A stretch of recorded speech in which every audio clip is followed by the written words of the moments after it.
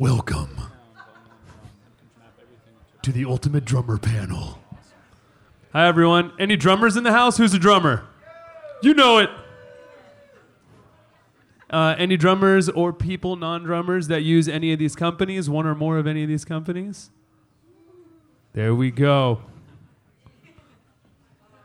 Thanks for coming. My name is Elmo Lovano. I am a drummer. First and foremost, I've drummed with a lot of people. Christina Perri, Skrillex, just got off tour, Juliette Lewis, Miley, lots of things. I prefer extreme music, but then I get hired to play non-extreme music. It's okay.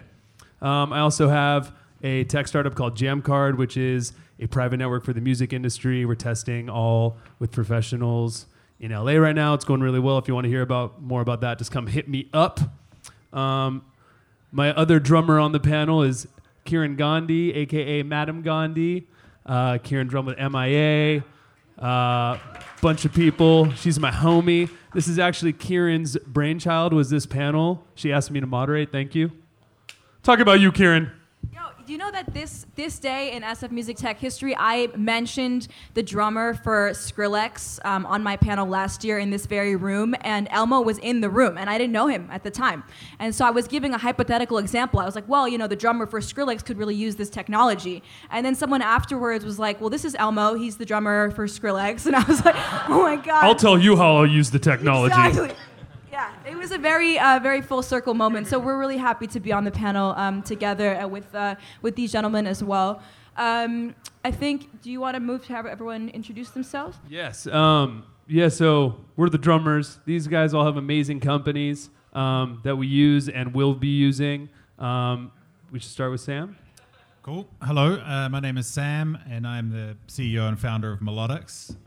We're making software to help people learn to play musical instruments, and we're starting with pad drumming. So if you're familiar with Machina, then a lot of our customers are using that, and I have been around the industry for a long time. I was the CEO of Serato before this. I spent 10 years there, and I saw the rise of products like Machina and Push and Launchpad and all these things, and everything was coming out with pads on it, DJ controllers, and people didn't really know how to play them. So I saw a need to make software to help people learn to play them. Do you want me to? Are we going to show our stuff now? Yeah, I think it's a good time also, so everyone can get familiar. Okay, I'm just going to give you a real quick rundown. I have to go over there. 1 second.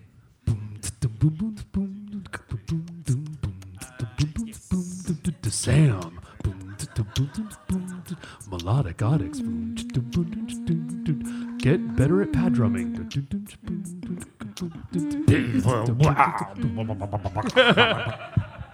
I think he needs more time. Oh, yeah. Nearly there. He's almost there. Pad drummers. Were you born good pad drummers? Or did you practice? Practiced, exactly. No, there is supposed to On be a pillows. 3.5 mil audio interface here. Is there? Yeah. Okay, thank you. No worries. All right. Yeah. You're so far from me. So close. That's a new song, by the way. By Native Instruments. All right. Am I coming up? Yep. All right, there I am over there. I'm down here. So what we did is we took some music from some well-known musicians and producers. This is a track by a guy called DJ Jazzy Jeff, you may have heard of. And we've broken it down into kind of its sections, its compartments. So it starts off pretty simple. It's just the kick and the snare pattern. And what we're going to do is kind of get familiar with it. Yeah, all right, that's pretty easy. I can do that. And then it helps you to work on your rhythm in a kind of interface that you'll probably be familiar with from playing a lot of games. Yeah. All right, I got that. And then I'm going to try the same thing over the top of the samples. I can do that one. Maybe I'll just work on playing the samples here.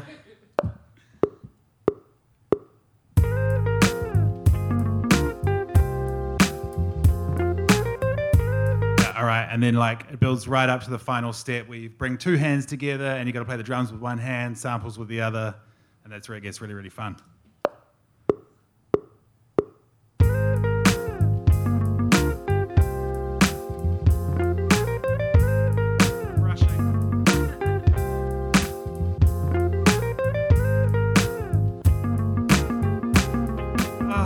I was rushing. What's your score? I can do that one. Yes. So it's really gamifying practice, and practice is the key part of it. Our focus is on helping musicians to practice. Everyone agrees that practice is the key, that you need to practice to get better. If you practice, you will. If you do practice, you'll get better, and more importantly, if you don't practice, you won't. I'm just going to pick this up. So it's a motivational tool as much as anything else. It's all about doing your 5 minutes of practice every day, and within a little bit of time, you'll be able to get up to Jungle Break Fundamentals Volume 1, which goes a little bit something like this. I'm just going to do it with one hand.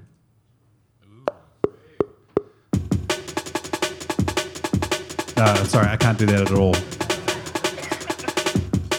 But that's grade 10. That's what we work up towards. Thank you.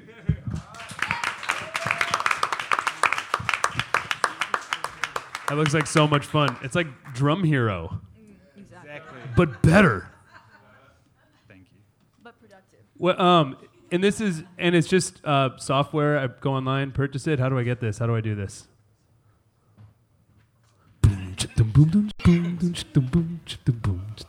Back to the mic. Yes, it is just software that you can get online. I mean, the people that we are going after really are people who are buying pad controllers and want to learn how to use them.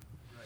And one of the big things for me is I was watching all of these products come out, watching the promo videos, and it's you can do sidechain compression over here and add tracks. Right. And then it's and then you can switch the kits and do this. I was I can't do that. Yeah. And that's the part I want to learn. I've had an MPC for 10 years and I can do 4 different beats really well. Right. But it's really hard to actually build the muscle memory. The actual fundamentals of drumming, as if you're learning how to play drums. You have to so start this is clock up practice, build muscle memory with music that's really fun to play from artists that you like. And we license from artists, and it's a subscription service, and we share revenue with the artists. Yeah. So it's a way for artists to make money as well. It's awesome. Making melodics lessons. Great. And it works with any controller? Yeah, any controller with pads. What controller do you use? You can use your keyboard. Yeah. We have an iPad, an iPhone app. It's kind of if you don't have a controller, you're on the road. I've got this little kind of generic one that's good for traveling. I've got a whole lot of them, so I'm spoiled. I can imagine. But Machina is awesome. It's kind of, I'd say, the Machina layout with the 4x4 pads is really smack bang in the middle of our target, what we're going for. Mm-hmm. Yeah, just to add from Native Instruments, our customers love it because they see all the videos with people like Jeremy Ellis who are doing crazy stuff, and they want to do that as well. So it's really, really cool. Amazing. Thank you. It's awesome. Cool. Tlakael? Hello, my name is Tlakael Esparza. I'm co-founder of Sunhouse, the creator of Sensory Percussion, along with my brother and sister who are here with me. We're a family-run company based out of Los Angeles and New York. Yeah. So Sensory Percussion is a new approach to integrating electronic sounds and processes into the performance practices of musicians. So Sensory Percussion is a sensor, and really it's software that can track all the nuances of acoustic performance on the drums.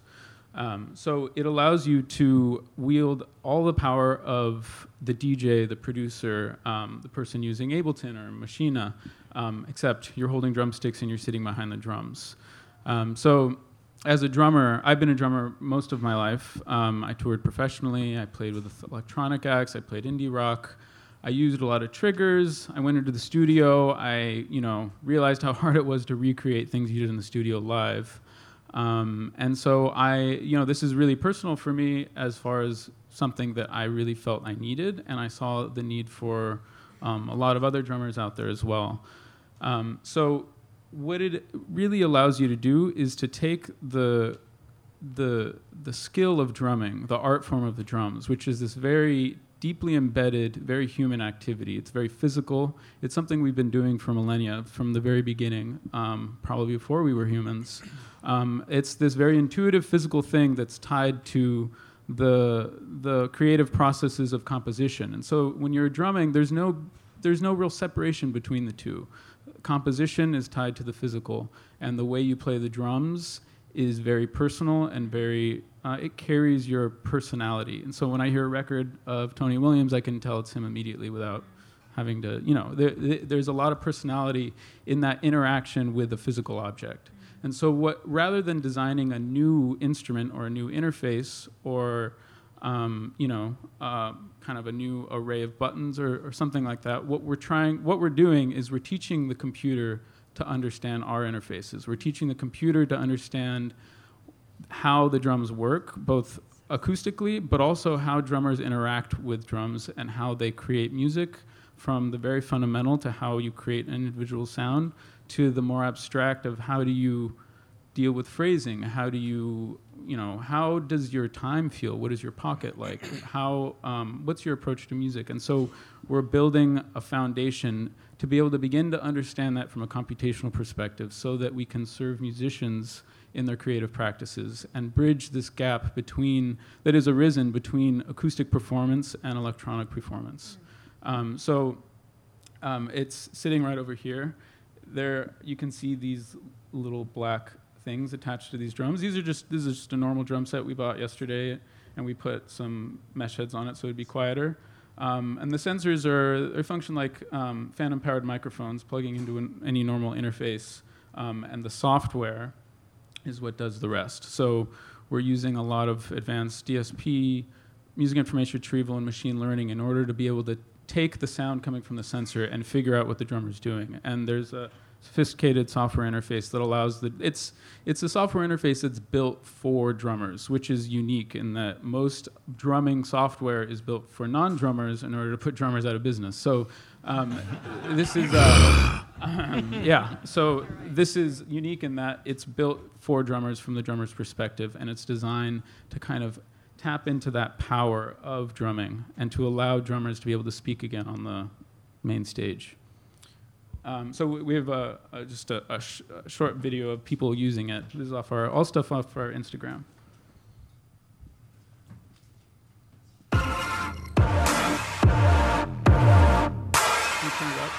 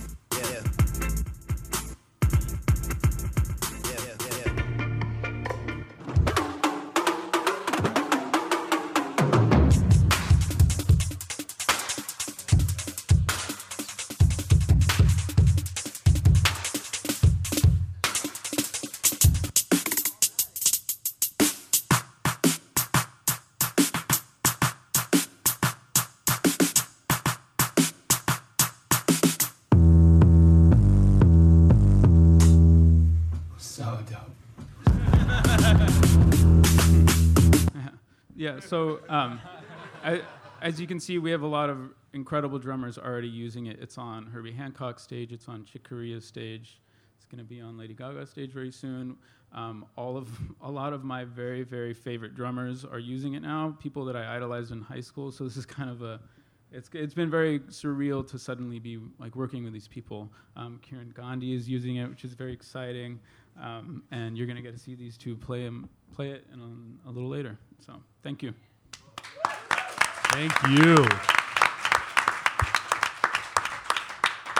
Constantine, take it away. All right. So my name is Konstantin. I'm the head of marketing for Native Instruments, North and South America. I'm based. That's all right. You got it. I'm based in our LA office, but the company is originally from Berlin.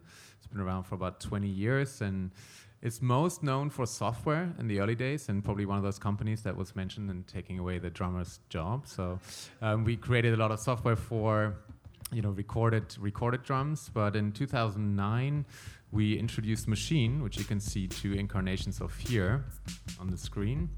And Maschine was really our first kind of foray into group production systems. So you can see some finger drumming happening already, but it was really meant for producers, I think, in the first place, and was only with the introduction of these sensitive pads and the power of having it powered by software and having access to kind of all samples in the world and things you want to sample yourself or synthesize sounds as well, that people started to do what we all know as finger drumming, and there's some really great people that are doing it. And I want to introduce David Earl, who is from San Francisco. He's a producer, engineer, composer, and he's actually going to show not only Maschine, but also Maschine Jam, which is our latest edition, which helps you to sequence what you've made right there and then. So, David. Hi, everybody. My name is David Earl. You can call me SF Logic Ninja. I don't care. I don't know how many of you know SF Logic Ninja, but I really enjoy using Logic. Well, suddenly I get exposed to Maschine, and now I'm in a whole new world. So Maschine is this really wonderful system by which I get to play again. We get to do pattern-based sequencing and things like this that got me into electronic music in the first place. So I'm just going to play around a little bit, and then I'm going to explain what's happening here.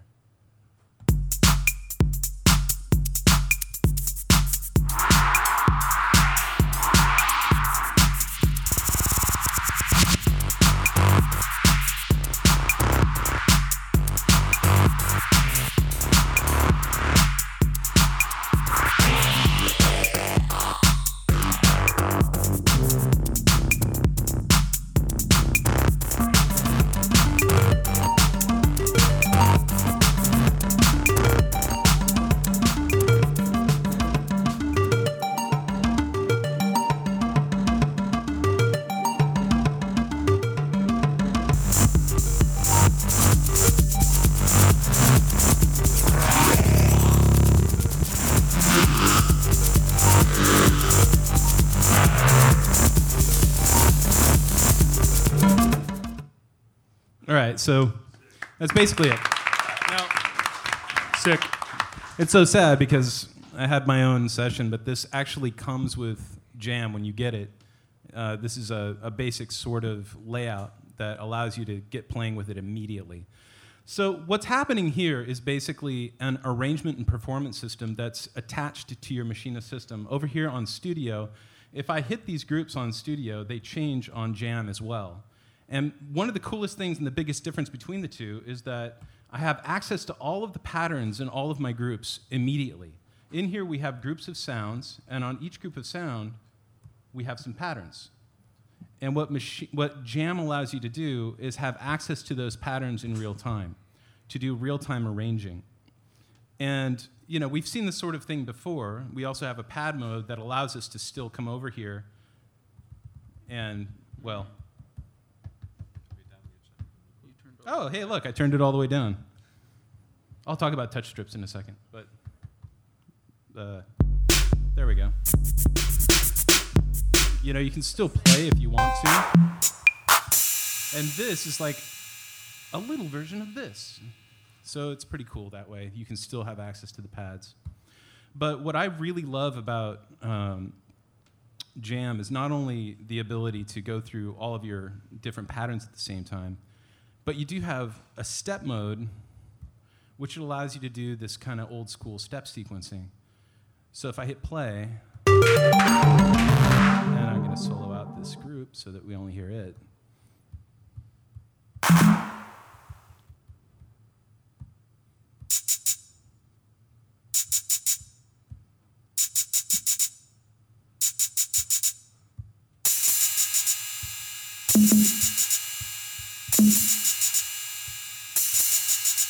Now if I could just find my kick. But anyway, that allows you to have 8 different sounds at once that you can sequence with in step mode. And then a second step mode allows you to have 4 sounds at once going across the top here. And you choose your pad, and then you're able to sequence using just that pad.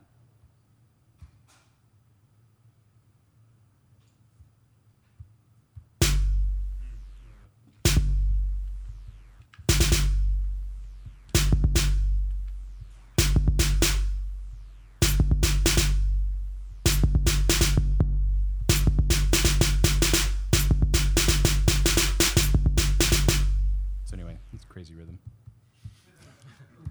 And then you have Where's your the standard, one? Then you have your standard set mode. I don't like the one, man. Landing on the one. Sorry. That's so old school, man. So anyway, and then there's a standard sort of step mode where you're allowed to do one at a time. Yeah, I mean, and maybe just to say on the step sequencer, Maschine, the Maschine Studio and the other Maschine MK2, which is kind of the classic size of an MPC, was not the most conducive to step sequencers. And since we have a lot of electronic music producer customers, especially in Europe, that are very used to step sequencing, for them Jam is a godsend because they can keep a rhythm, as well as many other people on this panel. So this is kind of really for arranging, but if you are not so good at drumming or finger drumming, then this is a better tool maybe for you. And what's funny is I'm actually a way worse step sequencer than I am a finger drummer. So you should show some finger drumming, Dave. So now, when we get down to the performance aspect of things, if I have a pattern going, I can select these effects, like a stutter effect, or I'll do a filter.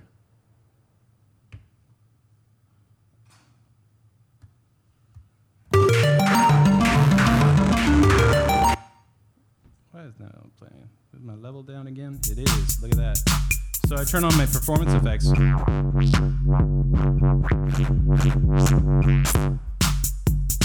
And what's cool about that is you can automate that to be a part of your song if you want to. And in your song, you have these things called scenes. And the scenes are basically selections of the patterns that you want to have play. So if I go to this pattern, that's a collection of these. So that scene is a selection of these different patterns. And if I hold down the scenes, it'll go from scene 2 to scene 3 to scene 4.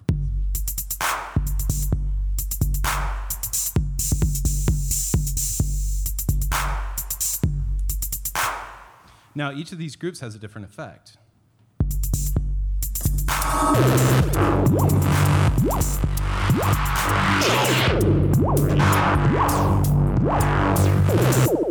So each strip right now, when I hit performance, I'm allowed to select a different performance effect for each group, which is pretty cool. And then when you get into melodic instruments, like, let me shift pad mode. That is not a melodic instrument.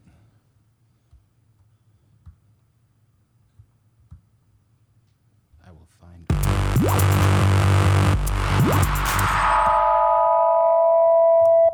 That's mad melodic. Wow. Sweet.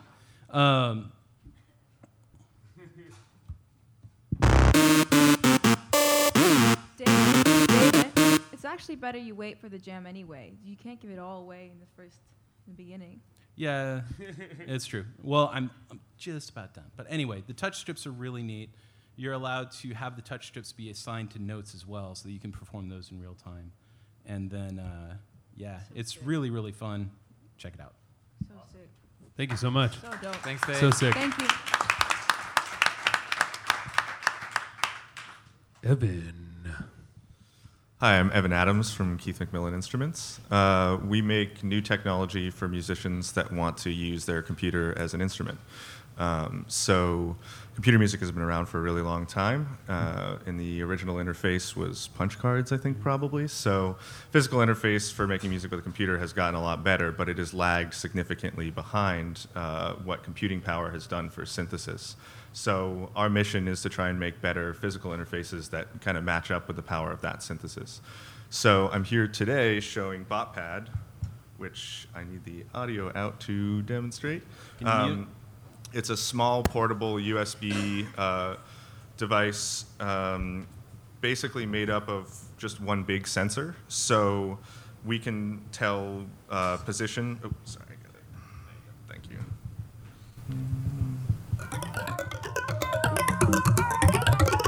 Go ahead and play a demo video, I guess.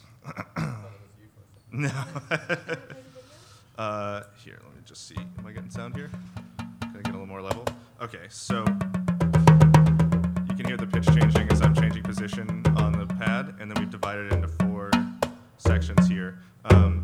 And basically, it's sensitive enough so you can play with your hands, or you can play with sticks. I wonder, Kieran, how would you feel about doing a little stick demo for us? Okay.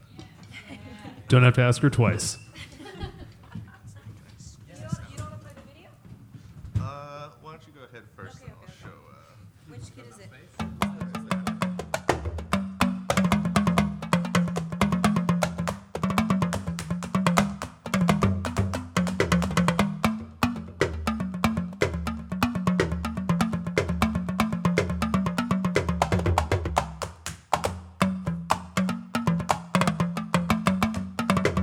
There's 4 regions, right? And you map them? Yep. Which one is the one that pitch shifts? So they all pitch shift right now. So as you get closer to center.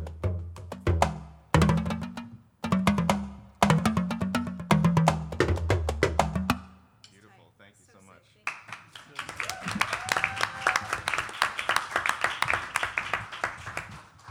So this can respond with the same kind of subtlety and nuance, or similar kind of subtlety and nuance that an acoustic drum could, but it can also be used for some sort of wacky experimental things. I have a quick video of a friend of ours, a drummer named Will Calhoun, with Living Color, who came by our studio recently and did some sound design with us and came up with some pretty wacky, interesting stuff.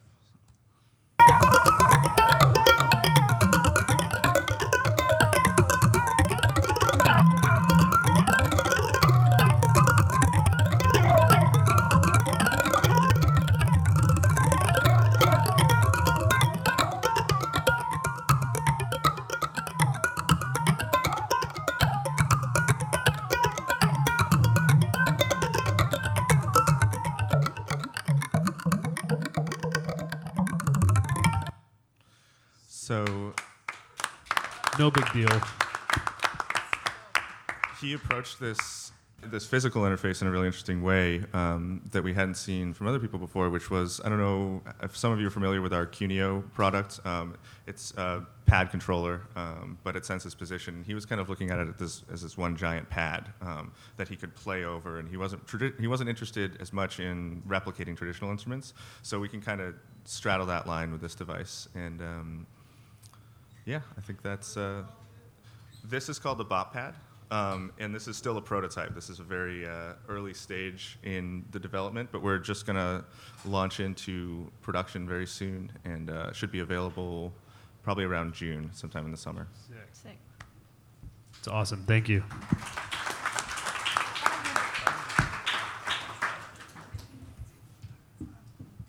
Left? Well, she said we can go along, right? You can go into overtime because it started late. Oh yeah, on sensory percussion? Yeah. If we have 5 minutes, probably should jump on the demo. You have like 30 minutes. Oh, we have like 30 minutes. Well, 4, it's 15 to 3:30, right? We have 6 hours. There's a break from 3:30 to 4, so you have to eat more time at Yeah. All right. Trust me, I want to play. Trust me, I Yeah. want to play. That's like all I want to do, actually. Kieran, how have these products helped you to express your creativity in drumming? I have been drumming my whole life, and I used to perform with Thievery Corporation, who's an electronic DJ duo. Yeah. Yeah, so I used to be at college at Georgetown in DC, and that's where Thievery's home is. So I got that gig just sitting in regularly when the percussionist couldn't make it. I was the backup. And so then they took me on tour. I got to do Bonnaroo. We did Virgin Mobile Fest. And that really changed my life, and it made my favorite gig playing drums with a DJ, or playing drums with electronic music, or playing drums with any kind of triggering capabilities. The next gig I got was just that. It was with MIA, and her setup we did in 2013 was drums, DJ, and Maya. And I became obsessed with that. But the thing is that after a while, you have your own musical ideas. You have your own expression, your own voice, and there's only so much you can express when you're sitting behind a drum set on somebody else's project. And so the thing is that I had learned a little bit of piano when I was young, but the electronic side and the melodies were not my first instrument. And it was South by Southwest 2 years ago, 1 year ago? 2 years ago, when Tlakayo found me and was like, come try this new product that I'm working on.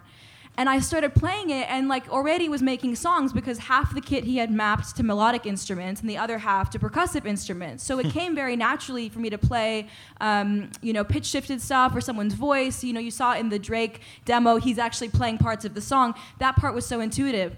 And to be able to express myself with the physicality of the drums was so inspiring. And it came right around the time that I was working on my own music under Madame Gandhi. And so you'll see we're playing a show tomorrow at the New Parish in Oakland if anyone's available. But you see in that show, it's electronics, drums, and vocals. And using sensory has been such a game changer in terms of both composition and performance for someone like myself. And that's kind of the idea behind this panel this evening was how can we invite as many drummers into the room as possible and show them how to move from being just a drummer to being able to express themselves in other ways as well. And then I have to give some love to Keith McMillan as well because I rock your interface with sensory percussion, which is like a dream scenario. She's talking about K-Mix. Oh, and my first song, Yellow Sea, was made on a Machina, so it's all love on the table. Which, thank God, hardware runs with all of your software back and forth because that makes things easier. But everyone's still... So why do you still make software? You mentioned, Tlakayo, that like you made it because specifically you were trying to make it easier for the drummer. But when you have Ableton and Logic and Pro Tools and all these other platforms, like what... Is it just so you can customize more and go deeper into your instrument, or what's the point of even making your own software? The software is really, it serves several purposes. It has all of the, it serves as the bridge from the physical world to the electronic world. Right. And so that's all underneath, that's like all the back end stuff that just allows you to turn this instrument into an expressive electronic controller. And then on top of that, it's like, okay, now you have this information, what do you do with it? Mm-hmm. What kind of creative tools can you put on top of that information to make it so that you can, just very quickly and easily and intuitively control and compose and perform electronic sounds. So, but before I got into computers, I did not program until, a couple years ago.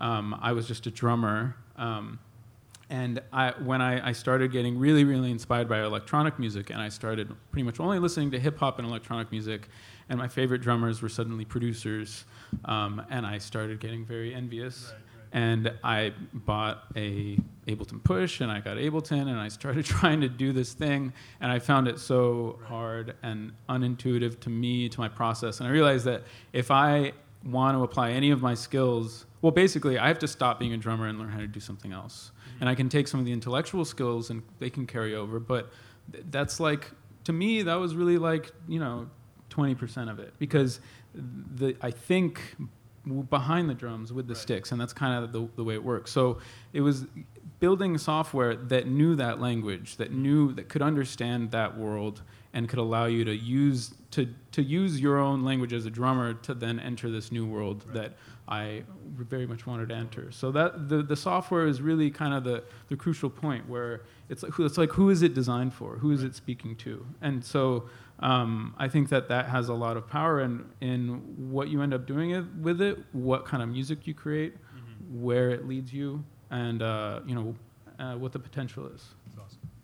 Constantine, do you have anything to add? Yeah, no, I think that's a really interesting story in the sense of blurring those lines between being a performer and becoming more of a producer or writer. I think, which is kind of what we see also with Machina, where people get into it or get inspired by just learning how to finger drum in it, but then they see that they can do so much more in a production environment, right? Start coming up with songs, starts using synthesizers, use different drum sounds. Obviously, having access to all kinds of classic drum machine kits, some really futuristic stuff, some classic kind of drum kits as well.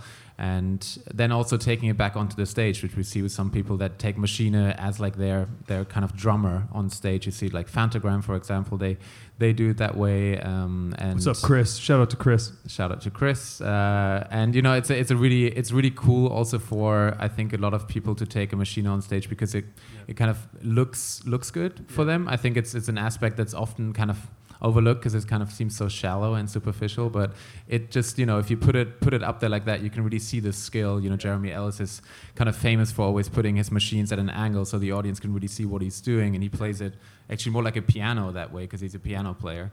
So yeah, I think that line is getting blurred a lot, and these kind of tools have a lot to do with it, I think, as well. I love using Machine Live. Do you guys have any plans at all to ever move away and have, like, as studio gets bigger with the actual brain being inside or having the computer inside, in terms of moving away from having to use the computer where I can just send a stereo out and not have to have my computer? Because I would love that. Yeah, you're not the only one. Yeah, I mean, the company is really founded on software, so that's always kind of where the computing power really takes place for us as a company. See, with our keyboard line, with Traktor, it's the same, that it's not standalone as such. I think what might happen is that we will, you know, include a sound card in some of these devices, because especially for producers, that's really important. But to become truly standalone, like what we saw from Qbird's camp with Thud Rumble, you know, you use kind of Traktor as a software inside of a mixer, which is super cool. Yeah. That's something that a lot of our hardcore users would love, but they have to go to Thud Rumble now. Yeah. And David, when you were playing, I actually wrote down 2 questions that I wanted to ask. Sorry if you addressed this already, but are the 2 machines, the Jam and the other one, are they speaking to each other, or they speak directly to the computer? Right, so the software runs everything, and these are both, So the software is kind of the brains, it's doing everything, and these are basically controllers that are controlling aspects of what you see in the software. Okay. So like if I hit B here, you see it switch the group there? Okay, so they're connected via the computer. Absolutely. Cool. Yeah, they're both linked in via USB. What's maybe interesting also, because we have a lot of people that use Machine within DAWs, you know, I think it's a very high percentage. So Jam is really cool because it doubles as an Ableton controller. So it has like a really cool template. So if you switch, I don't know what the control is right now, because it's probably changed from how it was in development, but it's really simple. You change it and then you can run your instant of Machine, and then if you want to go back to transport controls or even sequencing in Ableton, you can do that with one button. So. And that was actually going to be my second question, is how would you describe the difference between this and a push, Ableton Push? I think it's, I mean, I think there's a lot of, there's a lot of difference on the hardware, like the strips, which are a really cool feature, and actually a little tidbit of the history of the product. When the hardware was done before the software, so we were thinking of what we could do with the touch strips, because they were originally conceived as volume and panning, kind of classic kind of mixing tools, because the software mixer became more and more prominent in Machine. But then we thought, okay, what else can we do? And we actually came up with these perform effects and tested them with a lot of people, and they really liked them for this kind of happy accident writing style. So you kind of have this live element in your production where you, like you saw earlier, do some crazy stuff, but it might just end up sounding really cool and you want to keep it, and then you have it already in your song. Yeah. And then obviously the difference between Ableton and Machine, you know, on the software side is, it's quite vast. You know, Machine isn't a DAW. It can't do a lot of things that Ableton can do, but it is really also a different product, in that it's more for the initial writing of an idea than for the finishing of a track. And that's, you know, why a lot of hip hop producers, especially in the US, love Machine. And just on a personal note, when it comes to the push, like the push is a very open environment. You look at it and it's just a blank slate. And with the Jam, it's definitely a Machine product. Like when you look at how it's laid out, it's much more intuitive. You know, the things that it does are very specific. Yeah. And I personally, I like that a lot, because I know when I hit pad mode, I'm going to see my instruments, and when I go out, you know. Mm-hmm. So for me, I just personally like that a lot better. I like that. Evan, what would you say is the main use case for the bop pad? Like, to me, I see it as like a travel controller, hotel room. I can keep that with me. I can make beats or like express myself more in like an out there area, not in the studio even. Is that like the main intention for it, or? That's definitely an application. Yeah, for sure. I mean, it's super portable. You know, really easy to just stick in your backpack. We also envision it sitting next to controllers like this or other hardware synths for maybe a drummer who's interested in doing a more kind of purely electronic kind of setup because it's so responsive and feels kind of like a practice pad. It's something that you can get a traditional drum feel out of, but it's right at home with this other electronic equipment. Right. We've had a few people come in as well, try it out, and say that they want this next to their acoustic kit for triggering samples and things like that. The hybrid kit is becoming more and more popular, I think, and it's particularly interesting when you can have something that's going to hold up and is rugged, but is also not an additional weight to your already crazy setups that you guys travel with all the time. Totally. Yeah, that thing. So I think there's a variety of applications. Yeah, that's awesome. Sam, I can only imagine like being when you were at Serato, watching like the explosion of the DJ culture. I was surprised that Serato never made a controller. I don't know. They never did, right? No. Yeah. It was always working with other companies. Right. So then you saw the amount of people that were using controllers and thought education was the way. Was that your transition into this? And did you take anyone from Serato with you? Yeah, I was briefly off the Serato Christmas card list for taking one of the best engineers, but I worked my way back onto it. So we're friends now. But I just saw this. I saw pads everywhere, like on all the products that we were making with hardware companies, and on every MIDI keyboard and all these products that were dedicated to it. And it became like a really key part of making music, of producing music, performing music. But I always saw people get on them. There were very few people that really knew what they were doing. And lots of people watching videos. It's really hard to learn watching a video, to actually do it yourself. So I think there was a real opening for it. And the people who are using Melodics are people who do want to be the next Jeremy Ellis, and they're practicing so that they can perform on stage. But it's also a lot of people who are beat makers or producers, and they don't want to just step sequence in their arrangements, and they don't want to just draw them in with a mouse. They just want to play them. And you see it, like when you watch a producer in the studio who can really do it, they get their ideas down so fast. They get there, like they think of something and then they just play it, right? And it sounds different. It just sounds so different to something that has been step sequenced because it's got all of that little imperfection, push and the pull and everything. And so there are a lot of people who are using it to understand. Like the other thing is, if you learn step by step how to play a beat, you really understand what moving one of those kick drums a little bit back actually does in a way that you don't get to feel. Even if it's like if I put it 4 pixels to the right, it sounds like that. It's different when you actually learn how to play it. And the interface that you have is so intuitive for learning complex syncopation and things like that. Yeah. The game culture and things like that have come up really help with that. Yeah. I mean, it's a kind of an obvious interface. People are used to it. They've played Guitar Hero or Rock Band. Right. And, like there's all the other stuff as well, like you've leveled up in stars and awards and badges, but that's all to serve a purpose, which is to get you to want to come back every day, do your 5 minutes and actually get better. And, we've had a lot of feedback from people who have a product like this and they use it and they get a certain way into it, and it's, like they may be not able to make the music that they want to make, or they might not have the techniques, or for whatever reason there's a lot of motivation required to keep making music, and they're like, this is great because I can just do 5 minutes a day. I'm making music every day, and it's motivated me to get back in the studio and do stuff. Yeah, and I think that's a really important point. We strive to make products that are as intuitive as we can, but there's still a learning curve with anything like Ableton, like Maschine, that you have to overcome if you really want to get into it.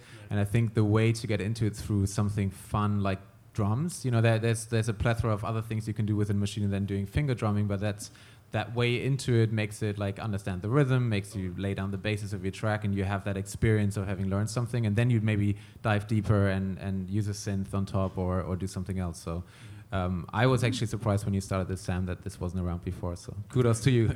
Thank you. Thank you, Sam. Thank you. It's actually funny coming from the opposite direction as somebody who wasn't a drummer and then lived with a bunch of drummers like we were talking about earlier. And then as you as you progress, you want your stuff to be acceptable to drummers. And so to learn via a system like this and kind of pull the curtain back. And then also, I love the idea of these new controllers as well as being ways that people who have done step sequencing and using these systems, as they branch out and as they learn more and as they watch their favorite producers, they're going to naturally gravitate towards, wanting something that makes them stand out or be different. And, it's really exciting. And actually, along those lines, I had one more question. We'll open up to the audience in a second, and then we'll jam. Some of my good friends who are idols of mine in the drumming world, David Elich, Thomas Pridgen, they always have this purist mentality. I'll tell them about the electronics that I'm using, nah, I don't mess with that stuff. That stuff is lame. There's a whole school of thought out there, which is that true instrumentalists don't need electronics. And so I would love to hear your thoughts on, A, how do you kind of combat that mentality? And also, have there been any excellent examples of people really bringing their humanity to the electronic music they're making? You talked earlier, Takael, about personality. I'd love to hear that. Sure, I can start on that. Well, I think that the reason there's this kind of purist mentality is because all the electronic instruments, the electronic music, electronic drumming software has been created for and made by not drummers. And so there is a certain there's this kind of elitism. It cuts in a lot of different directions because it's like encroaching on the drummer was the core backbone of the band, and they were central to the idea of rhythm in music, and then suddenly there's this whole other way, and suddenly they're not making as much money, suddenly they're not even being heard on records anymore because producers are doing all the drums, a drummer just gets called in to recreate what happens on a record live, or has to have all these electronic pads in order to recreate what a producer did in the studio. Suddenly the drummer is not the creative force behind the music. And so there's purism, which I think is actually the case because it's a very physical, fine practice of getting very intimate with an acoustic object. And so suddenly you hit a pad and it has none of the same characteristics and it's none of the depth, none of the character of an acoustic object, and it's like, well, why would I even do that? Because there's nothing there for me. So there's that, and then there's also the economic side of it, and there's a lot of different reasons why somebody would be resistant to it. But I think that when I started designing this system, my benchmark was, can I get jazz drummers to use this? Because the answer is yes. Because that's where I came from. That's where I learned my technique. It's where I learned my whole conception of what it means to play the drums and what the drums can do as an instrument. And yes, the answer is yes.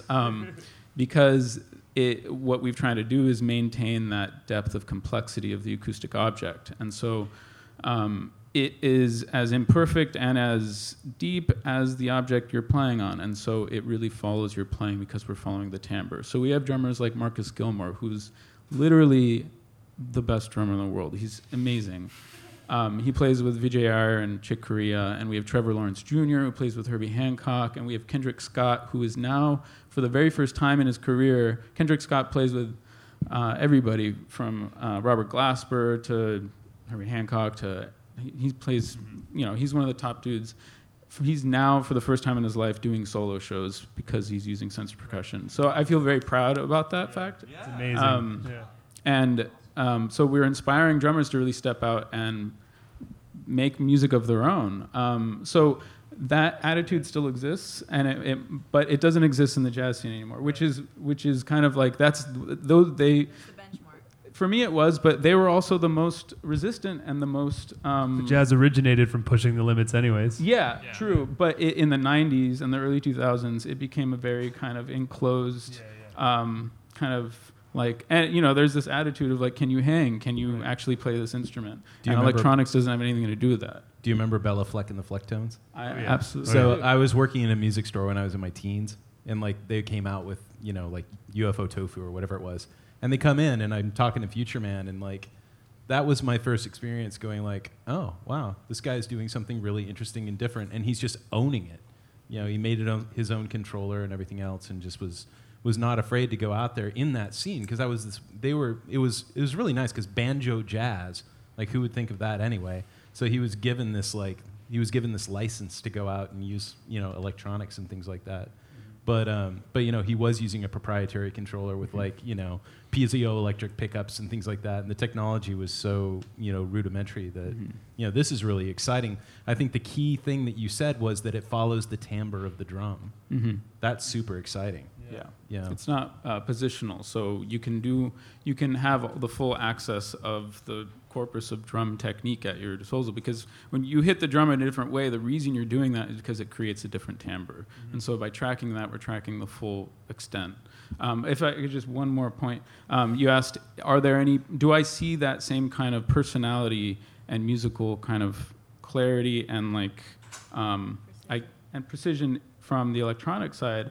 And the answer is yes, and that's why I wanted to bridge the two. Because you look at a producer like Nicolas Jarre, who's able to take electronic sounds and make them sound real, and use effects and sequencing and real instruments and combine them in a way that creates these new levels of abstraction in music that were completely new and exciting to me. That's jazz to me right now. Yeah. And so I wanted to be able to step into that world with him. And so that's really what this was about. It's like that world is extraordinarily exciting because of where you can go with it conceptually, musically. It's completely new. And so I want them to speak to each other.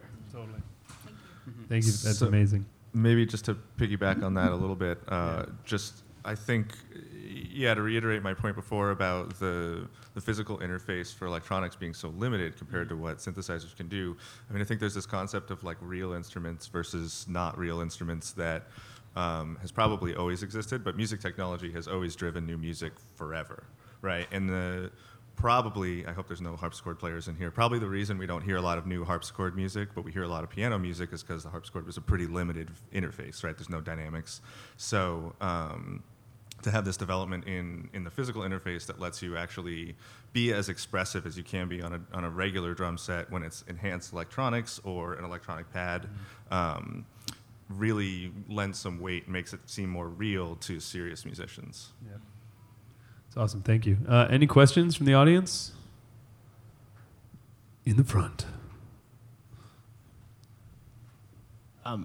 I have an 11-year-old daughter who just started playing drums about 2 months ago. And she just has a practice pad. We're trying to figure out, if she's going to focus and stick with it before we invest in anything major. But what advice would you give a parent buying their kid their first drumming thing? Doesn't have to be an acoustic kit. It could be an electronic kit. Could be a pad. Could be all sorts of stuff. I had a pad when I wanted to drum. My dad was like, "Here's a pad. If you play it every day for a year, you can have a kid." Right. That's our program. Yeah. Nice. And I did. And I played it way more than he thought. Yeah. And then he got me a kit, and it was crappy. My dad actually took a very similar approach, which is pretty funny. First of all, on a kind of personal level, I really want to say that the role of a father in his daughter's ability to play music is so huge, because dads are like, you guys go to bat for us, she can do it, and that energy is so special. My dad was always like that for me, so that's so amazing. You're encouraging her. My dad took me for lessons every Saturday. I grew up in New York City, so we'd go to some janky studio in Times Square, and he was the man, because people would be smoking pot outside, and he'd be like, "All right, I'm going to stand here and watch you do your lesson, and then take you back home." And I was 11 years old, so he was for 6 months made sure that I was for real about it, and to this day I've been playing now for almost 20 years. So yeah, it's awesome. And Melodics is rated PG. No explicit lyrics yet. I also, I never took lessons on the other side of it, but it was obvious to my parents because I would come up from school and go straight to the pad. It was just what I wanted to do. So if she's just passionate about it and she loves it, just let her go with it, And then as she proves herself, you can get her the next step. When I was 10 and that happened, there were not electronic drums yet. But when I got my electronic kit 10 years after that or whatever, I fell in love with that. So, and I think for learning, it's cool. I mean, you don't have the touch exact sensitivity unless you get her a Sunhouse thing. Check that out by the time she's grown up. And but V drums are awesome. Real kit's awesome. I mean, I think I would say let her choose. You know, once she's like proven it to you of like, okay, I really want to do this, then it's like, what kind of music? If she wants to do electronic music or whatever, get her electronic kit. She can learn to apply more with that. But if she wants to be more of a traditional drummer, get her a real kit and get yourself some headphones.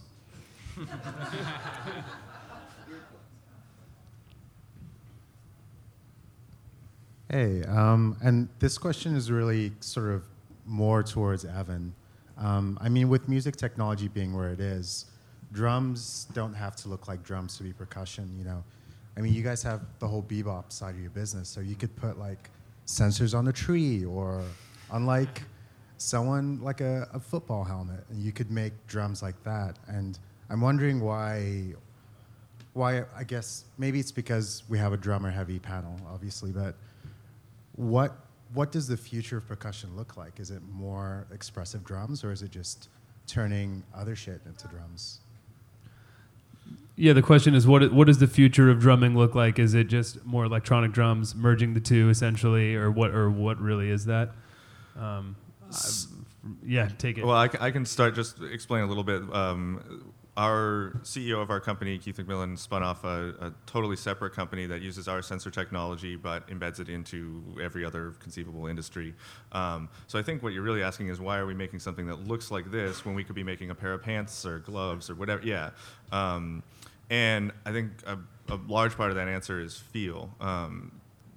It has to feel a certain way to be responsive in a similar way to an acoustic drum, and it's never going to be exactly the same as a drum head. But I think that if you take a drumstick and hit your pants, you know, drummers aren't necessarily going to love that. Now, having said that, maybe they would. I don't know.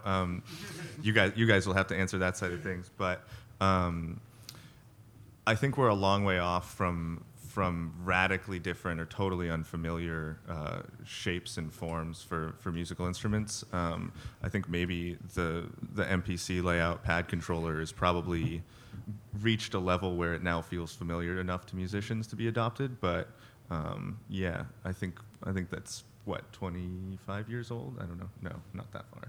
20. Yeah. Anyways, takes a while. You know, I feel you there. I remember when I took my first piezoelectronic, you know, part from Radio Shack and hooked it up to a CV input on an Octapad, and I put it inside my clothing, and I went out on stage and I was like, boom, you know, and I felt like I was the man. Yeah, I was like, I became Laurie Anderson for a minute, and I was like really psyched, and it was really bizarre too because it's Laurie Anderson. But you know, that's really exciting, and maybe, you know, could there be some kind of technology where you have placeable sensors that could just go on anything, you know? Yeah, I think. I mean, you know, conceivably. Yeah, it's just we don't have one yet. Yeah, it just makes me wonder if there's like, you know, if there's a market for that. I can, if I can make a point. The drum has been around for a very, very, very long time, and I think there's a reason for that, and it's because it has so much expressive potential. It's a membrane that can be manipulated in lots of ways. It has a rigid side that can be hit in other ways, and you can combine the two to create new sounds. So there's a synergy between the membrane and the rigid part, and it just works very well. And it's just like, so there's nothing about this object, like our technology could work on any acoustic object and track timbre, but the drum is a very, very good object because it has so much range. And so it's because of its range that it has this staying power. And it also, I think, just, you know, it doesn't have to look like this. They don't need the shells, but I don't know, I like the way they look. Maybe that's just because I'm a drummer. This isn't hooked up for some reason. I think we're going to jam for a second because we're almost done here. So we're going to play some of these products. Yeah. Yeah. Yeah. So, you know, on a membrane, you can.